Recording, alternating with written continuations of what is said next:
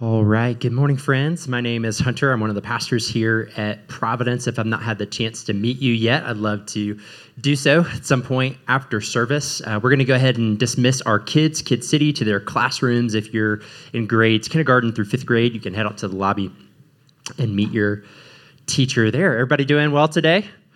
Come on. Good to see you. Thank you, Hudson. I love you as well. I have the honor and privilege of sharing God's word with you this morning, and I just want to take a second to give honor where honor is due and thank the elder team for entrusting me with this responsibility. It's not something I take lightly, so thank you so much. As the kids are heading out, I thought we'd get things started this morning by having a little fun and play a game today. We're going to play Two Truths and a Lie. Two truths and a lie. Raise your hand if you played this game before. Okay, most of you. If you've not played it before, don't worry. Super simple. You will catch on very quickly. Basically, the way this works is I'm going to say three statements, two of which are true, and then one of which is a lie. And as I say these statements, you have to determine to yourself, which one do you think is not true about me? Make sense? Pretty simple. Two truths and a lie. So we'll go ahead and start this off. Statement number one, I was once an amateur magician. Statement number one. Statement number two, I once recorded a hip-hop album in college. Statement number two. Statement number three, I was once a high school champion in football. High school champion in football. Statement number one, I was once an amateur magician. Statement number two, I once recorded a hip-hop album in college. And statement number three, I was a state champion in high school football. All right, give you some time to think about it. Just sizing me up. All right, raise your hand. Statement number one, I was once an amateur magician. You think that is not true. You think that is a lie. Raise your hand. All right, Joaquin, thank you. Statement number two, I once recorded a hip-hop album in college. Raise your hand. You think that was a lie. All right, and then statement number three, I once was, wow, okay. Oh my gosh. I think it's how I pause, like it's kind of gave it away because yes, statement number three, well done, was my lie. No, the closest I ever got to athletic greatness was playing Coach Bolton in High School Musical. That's your boy. That's right, Wildcats everywhere. Wave your hands up in the air. Come on, you got to get your head in the game if you want to bop to the top. You can bet on it that we are in it to win it. Okay. And then, believe it or not, I did record a hip-hop album in college. This was like the height of SoundCloud rappers, and I wanted to be one. And so your boy recorded the hottest mixtape of 2014, Too Close for Comfort, Volume 1. That's right. Volume 2 never came, but there wasn't quite the demand for it. But that's all right. Life is your greatest feedback. And then statement number three, I actually was an amateur magician for about a decade. And I use the word amateur because I did make magic off my money. Did make money off my magic. Man, y'all pray for me. Struggling today. I did make money off magic. Not a lot of money. That's me performing at my college. What am I trying to say? This is back in college. I was doing magic at our youth conference. I was pulling a string out of my eye. And so this morning, I actually would like, just kidding. It's too early for that. That is gross. Two truths and a lie. We are in a sermon series this month called Core Values, Restoring the Why Behind the What. And our goal in this series is to kind of take a step back and look at what are we doing here as a church? Why are we committed to the things that we're committed to here at Providence Bible Church? A few weeks ago, we had our Agape Feast. Raise your hand if you were there for that. Wasn't it incredible? Absolutely amazing. We got to worship together as one church with three expressions, multiple expressions, our multicultural service here at 10 a.m., our 1 o'clock Spanish-speaking service, Providencia, and then our 3:30 Swahili expression. It was a lot of fun. And that really put on full display our core value of the relational weave. This is this idea that there's no significant change without a significant relationship. We are not ourselves by ourselves. We need one another in this life. And then 2 weeks ago, Emmanuel preached a great message on our core value of expensive love. In the weeks to come, leading up to Easter Sunday, we'll chat more about Redemptive Edge, All In, 4D, Deep Roots. It's going to be really, really great. But this morning, I want to talk to you about that third core value there, the core value of truth-telling. At Providence Bible Church, we define truth-telling like this. Because Jesus is the truth, and because his truth sets us free, we believe in the power of telling the truth. This is more than mere honesty or integrity. Truth-telling means seeing God for who he is and seeing one another the way he sees us. We strive to cultivate an awareness of our ongoing need for the gospel by enthusiastically affirming the transformative work of God in our lives and also lovingly confronting one another when our lives do not align with the gospel. That's pretty good, huh? I love the truth of that statement. But sadly, we live in a time where truth is tough to come by.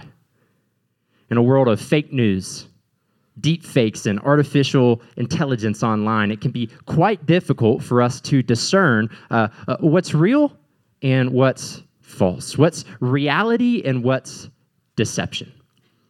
And truth is not a popular topic either. In a quote-unquote post-truth culture, to even claim to know the truth is seen as nothing more than a power play. And then to impose that truth on another person, whoo, buddy, that is downright offensive. In a world of moral relativism, we say things like, my truth is my truth, your truth is your truth, so live your truth. Just don't tell me how to live mine. As modern society, we have an understandable difficulty in discerning the truth. We have a profound allergy as well for anyone who would tell us what the truth should be. But confusingly enough, we also have this unique infatuation with uncovering lies. Just think of our love for so-called reality TV show. We like to see things unfiltered and on full display. Or maybe our obsession with true crime podcasts. Or our fetish for expose documentaries that reveal the juicy details and drama of fallen celebrities, from Jerry Falwell to Jeffrey Epstein, from companies like Hillsong to Facebook. In our cultural moment, abuse, hypocrisy, and scandal are quite literally well documented like never before, and I thank God for that. We need more of that.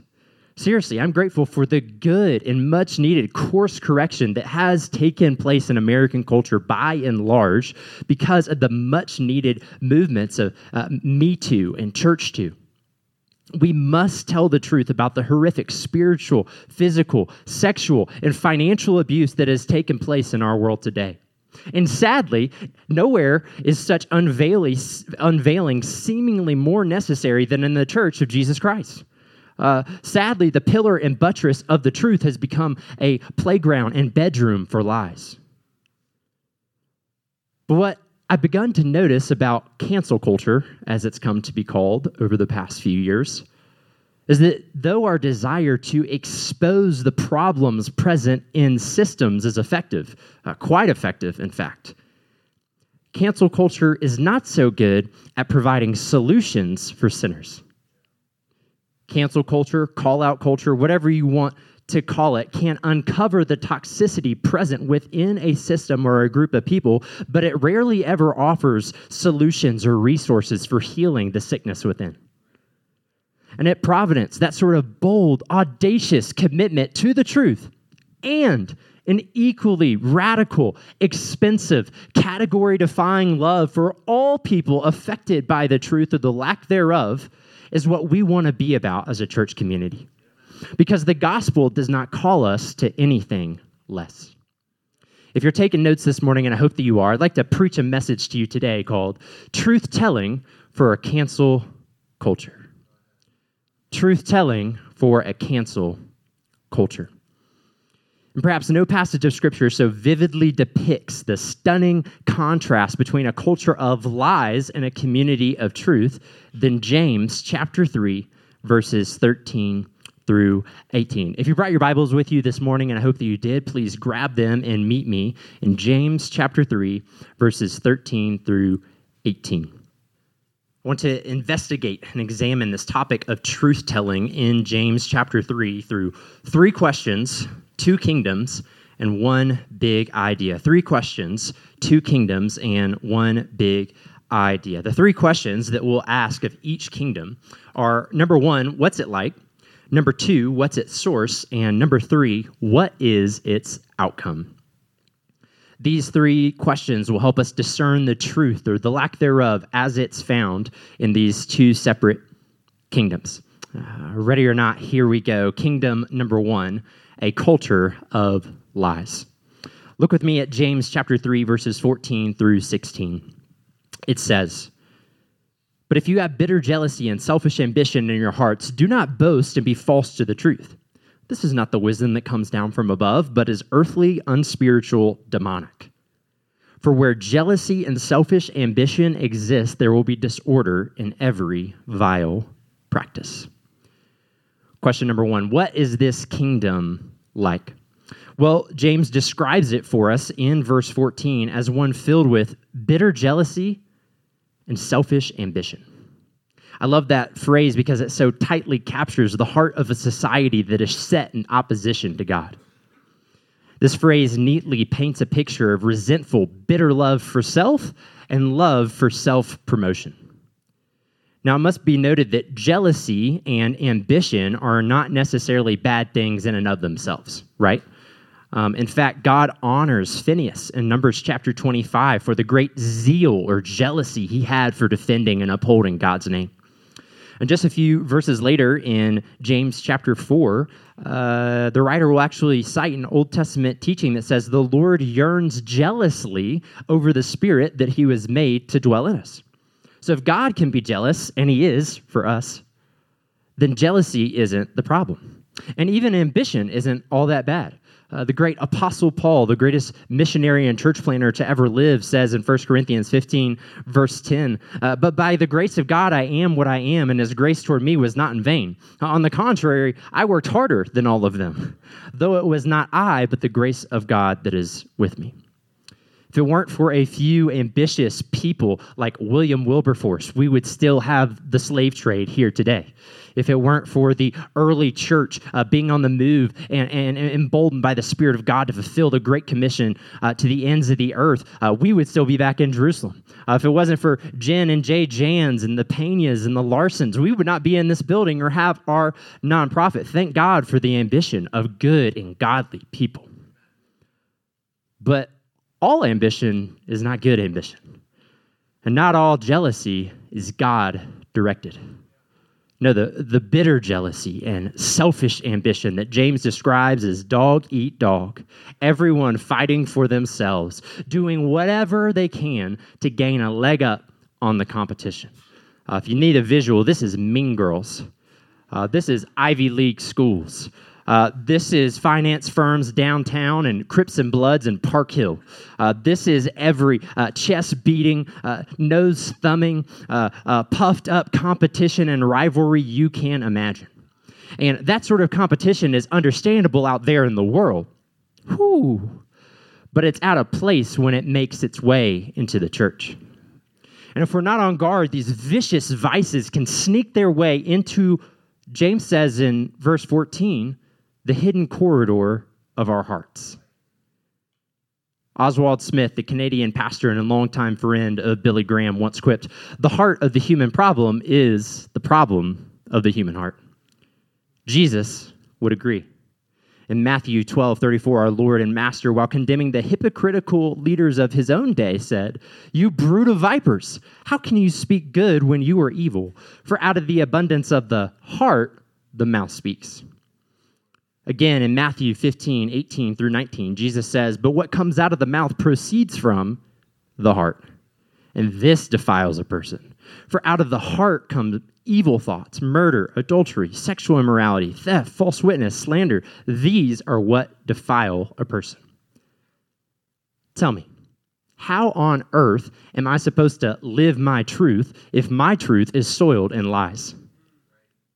What in the world makes me think that I am such a reliable source?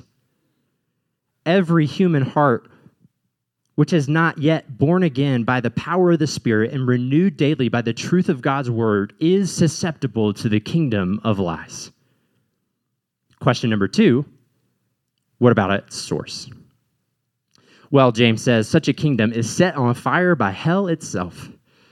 In verse 15, the apostle writes, this is not the wisdom that comes from above, but is earthly. Everybody say earthly. Unspiritual. Everybody say unspiritual. And demonic. Everybody say demonic. In the verse prior, James modifies this statement by saying, you see this kingdom on full display whenever you see boasting and lying. Wow. So interesting that James would put boasting and lying hand in hand. Why is it that the half-brother of Jesus would say that these two vices always go together? Well, if this kingdom is fueled by hell itself, who is the most prideful, most arrogant, most boastful being in the universe? It's not our last president. It's not your ex-boyfriend. It's not even Kanye, Kim K, or Ellen DeGeneres.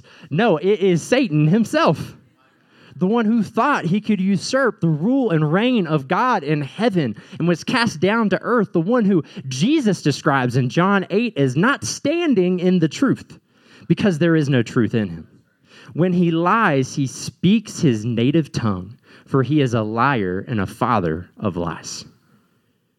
In Ephesians 2, verse 2, Paul calls him the ruler of the kingdom of the air, the spirit who is now at work in those who are disobedient. And interestingly enough, Michael, in 2 Corinthians 4:4, Paul says, the God of this age, Satan, has blinded the minds of who? Unbelievers. Isn't that fascinating? Those who are disobedient and unbelievers are the one who Satan has control over. But if we're being honest in the room today, I think all of us who have been a Christian for more than 5.5 seconds know that the evil one can have influence over our lives as well. But it only happens when we hand it to him. Just like Adam and Eve, all the way back in the Garden of Eden, we exchanged the truth of God for a lie. Henry Nouwen, the great spiritual writer, would often say that our lives are led and our loves are shaped by 5 things: the choices we make, the stories we believe, the habits we practice, the people we embrace, and the places we call home. You want to know how to live the Christian life? Do it with God, with the choices you make, the stories you believe, the habits you practice, the people you embrace, and the places you call home. This is Spiritual Formation 101.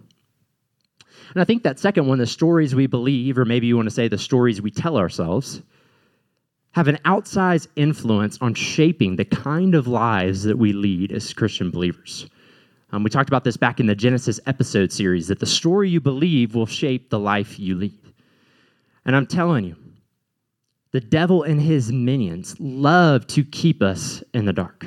They love to lead with deception. They love to give you a story other than the story that God has for your life. In the words of God to Adam and Eve in the garden, who told you that you were naked? Let me ask you, what lie are you believing? Whose story are you believing today? That you're not good enough? That you're all alone? That no one really wants to help you? That you're the one who has to control and work and manipulate your future to be what you want it to be? Maybe you believe that God will not and cannot provide for you. Whatever it is, the more that we give ownership to the devil to begin dictating the narrative of our life, and the more that we live out of that thing, our lives actually begin to be shaped and formed into a lie themselves. One of the verses we often quote in relation to this topic of truth-telling is Ephesians chapter 4, 25 through 27. It talks about the importance of telling the truth, but doing so in a loving manner. We don't want to just put somebody on blast. We want to do it with a spirit of humility and kindness. I was studying that passage this week in preparation for this message, and I noticed that Paul puts the concept of truth-telling right next door to this phrase, and give no foothold to the devil. Isn't that interesting? Come on, we got to know the truth. We got to speak the truth. And if we do, sooner or later, we will begin to live the truth, not just individually, but communally. Submit yourselves one another together to God. Resist the devil and he will flee in Jesus' name. It's as simple as that, friends. We have to claim the authority that we already have in Christ to overcome the lies of the evil one. But this will only happen once we have torn down the stronghold of deception. Paul says in 2 Corinthians 10, 4-5, the weapons we fight with are not the weapons of the world. On the contrary, they have divine power to demolish strongholds. We demolish arguments and every pretension that sets itself up against the knowledge of God, and we take captive every thought to make it obedient to Christ. Come on, friends, let me ask you, do you know that you have authority to overcome the lies of the evil one today? We are no longer slaves to fear. We are no longer enslaved to the unholy trinity of the world, the flesh, and the devil. No, we serve a new master now. Romans 8:15, the spirit you received does not make you slaves so that you live in fear again. Rather, the spirit you received brought about your adoption to sonship, and by him we cry, Abba, Father. Come on, you got a new daddy now. We don't serve the father of lies. We serve our heavenly Father, and who he says I am, I am.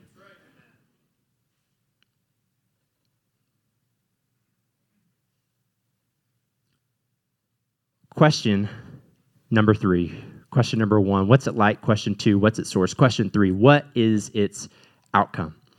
Well, verse 16 says that this kind of kingdom creates disorder and every vile practice.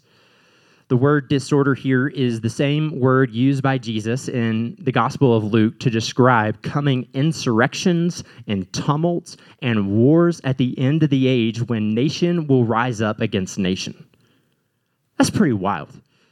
That whenever an individual or a community lives under the rule of the kingdom of lies, the inevitable outcome of that way of life is destruction on the level of Armageddon. Wow. That is wild. And if you've ever been part of a relationship or an organization or a family so dominated by bitter jealousy and prideful ambition, then you know firsthand that sort of carnage and wreckage is possible, and I do not envy you. Some of you have lived through this pain. This isn't just a theoretical idea. This is an experiential reality. You have seen what happens when liars lead, when the prideful are placed in positions of power, and it is not good. Thankfully, though, there is a different kingdom and a different king under whose reign we may live. It is kingdom number 2, a community of truth.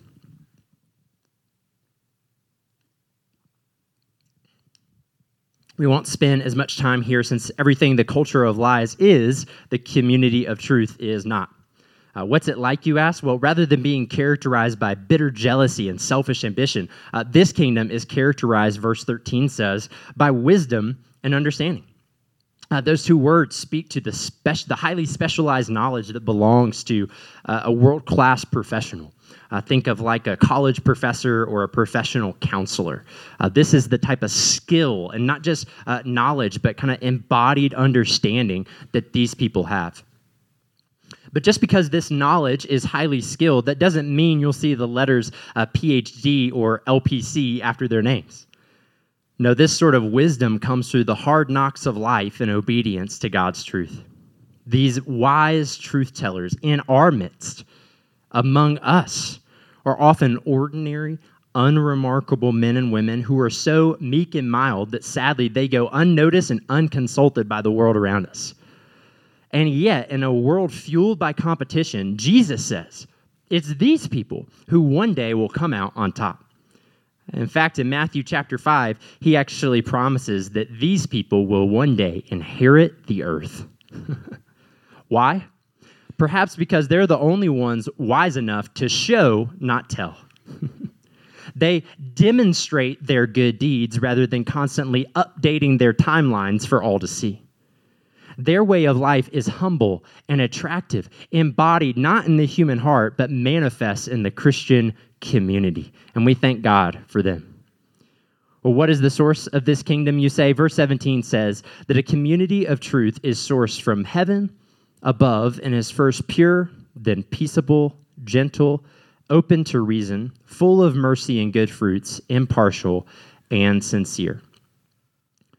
Unlike the vices that come from below, these virtues flow not from the world, the flesh, and the devil, but from the good, perfect, beautiful character of God above. Amen? These 7 adjectives beautifully depict not just the character, but the source of a community committed to living God's truth, God's way. James describes it as pure, peaceable, gentle, open to reason, full of mercy and good fruits, impartial and sincere. If you know your Bibles, maybe you're starting to think of another list of virtues. That would be Galatians chapter 5, verses 22 through 23, the fruit of the Spirit. This is the sort of thing that you don't strive and earn and manufacture. It is actually produced from its roots in God over time. And it's a beautiful thing for a community to behold and to protect. Well, what's its outcome, you ask? The outcome of this sort of kingdom, a community of truth, is righteousness and peace. Look down with me at verse 18. It says, "And a harvest of righteousness is sown in peace by those who make peace." It's really fascinating that there's all these sort of connections here between Galatians chapter 5, 1 Corinthians 13, and as we've already said, Matthew chapter 5, the Sermon on the Mount, the Beatitudes. This is Jesus' magnum opus as he comes and begins his ministry in Galilee. And in Matthew chapter 5, verses 9 through 10, listen to this language. Listen how similar it sounds. And I almost wonder if the half-brother of Jesus had this in the back of his mind as he was penning these words. It says, "Blessed are the peacemakers, for they shall be called sons of God. Blessed are those who are persecuted for righteousness' sake, for theirs is the kingdom of heaven." And what's so fascinating, I got to geek out on you for just a minute, as you know I love to do, is that this word for righteousness in James 3, as well as Matthew 5, could just as well be translated justice. It's the exact same word in Greek, righteousness and justice. They're two sides of the same gospel coin. So whenever we read, "Blessed are the peacemakers," aka those who are persecuted for justice's sake, that gives the passage a little different tone to it, doesn't it? When we read, "In a harvest of justice is sown in peace by those who make peace," that sounds a little different. What might Jesus and James be saying to us today? I would argue that they're saying, no justice, no peace. That's encouraging to me, brothers and sisters, because when Jesus and James call for peace, they aren't advocating for the pacification of wrongs done. They don't want the show to proceed as normal, saying peace, peace, where there is no peace. No, they want justice right now. When do we want it? Right now. Where do we want it? Here. They want wrongs righted and crooked paths made straight. But unlike today's justice warriors, their solution is not to burn it all down. No, the kind of truth tellers that Jesus has in mind want justice and peace, restoration and righteousness. These people would rather begin a relational process of reconciliation than cancel anyone who goes against their values. And I know it may sound like I have an agenda here this morning as a white male in a position of power, but I assure you I am just preaching the word of God. So if you don't believe me, and if you won't believe James, maybe believe the words of African-American theologian Howard Thurman, who, by the way, if you're going to read any book during Black History Month, and you should read a book about Black history during Black History Month, especially if you look like me, this is a great place to start. Jesus and the Disinherited. Howard Thurman says this: "There must always be the confidence that the effect of truthfulness can be realized in the mind of the oppressor as well as the oppressed. There is no such substitute for such faith." Come on, friends. Jesus is the truth. Jesus came full of truth. Jesus spoke the truth to people in positions of power, and yet his communities are more concerned with producing a bumper crop of peace than trying to burn it all down to the ground. They are more concerned with offering peace as a solution to the oppressor as well as to the oppressed. Because if you're honest today, in your own story, you may be the victim, but in someone else's story, I promise you, you are the villain. And it's only when we understand, as Emmanuel preached so well a couple weeks ago, that we are both oppressor and oppressed, that we can be liberated to love in truth. And unlike cancel culture, communities of truth tellers are able to right wrongs and heal hearts. Cancel culture doesn't have the resources available to provide the rightness and the restoration that is needed for the life in the kingdom of God. That's our big idea this morning, is that unlike cancel culture, communities of truth tellers can right wrongs and heal hearts. We have to have the capacity to do both, my friends. We tell the truth by pursuing righteousness and justice, peace and wholeness. And we do so because our King, the power of God, and the wisdom of God came down from heaven above to earth below. And guess what? He did not cancel you. Though your sins deserved, he actually didn't just not cancel you. He allowed himself to be canceled on the cross. The only one who was perfectly pure, perfectly peaceable, perfectly gentle, perfectly reasonable, full of mercy and good fruits, impartial and sincere. He perfectly secured peace with God for us through his blood shed on the cross. And as a result, we have already received the greatest harvest of righteousness we could ever imagine. Come on, church. The perfect one lived the life you should have lived and died the death that you deserved for your wrongs, for my wrongs, on the cross so that we could live forever with him. In my place, condemned, he stood. That's the greatest injustice of the universe. And yet it brought about righteousness for every single person who will place their faith in him. And until you understand that truth, that God loves both the oppressor and the oppressed, you have not really begun to understand the heart of the Christian faith. Truth is a person, my friend. And in his dying breath on the cross, he created a culture of justice and peace. And by his grace, we can become a community of truth-telling Christians who right wrongs and heal hearts. So, what do we do with this truth today? I want to invite the music team up to the stage so we can respond in one last song this morning. I think there are several ways that we can respond to the Spirit of God's leading in our hearts and in our community today. But the first one that comes to mind for me is worship. It would be the height of arrogance to hear the truth of God's love for us in Christ this morning and not respond by falling down on our knees in worship. That's the only proper response to experiencing the truth of God. Secondly, some of us have been living a lie today. And you know it. You feel it. This morning, maybe you need the courage to confess your sins to God, and I would suggest a fellow brother or sister in Christ. In fact, James ends his letter by saying in chapter 5, verses 14 through 16, "Call the elders of the church to pray over them and anoint them with oil in the name of the Lord. If they have sinned, they will be forgiven." Amen.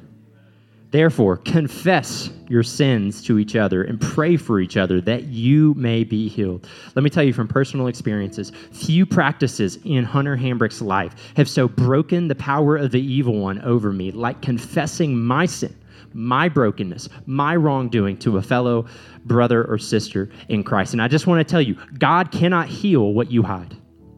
You got to bring it into the light. And we have a prayer team full of jacked up folks just like you and me who stand ready and able and willing to help you experience the healing that your soul, our souls, so desperately need.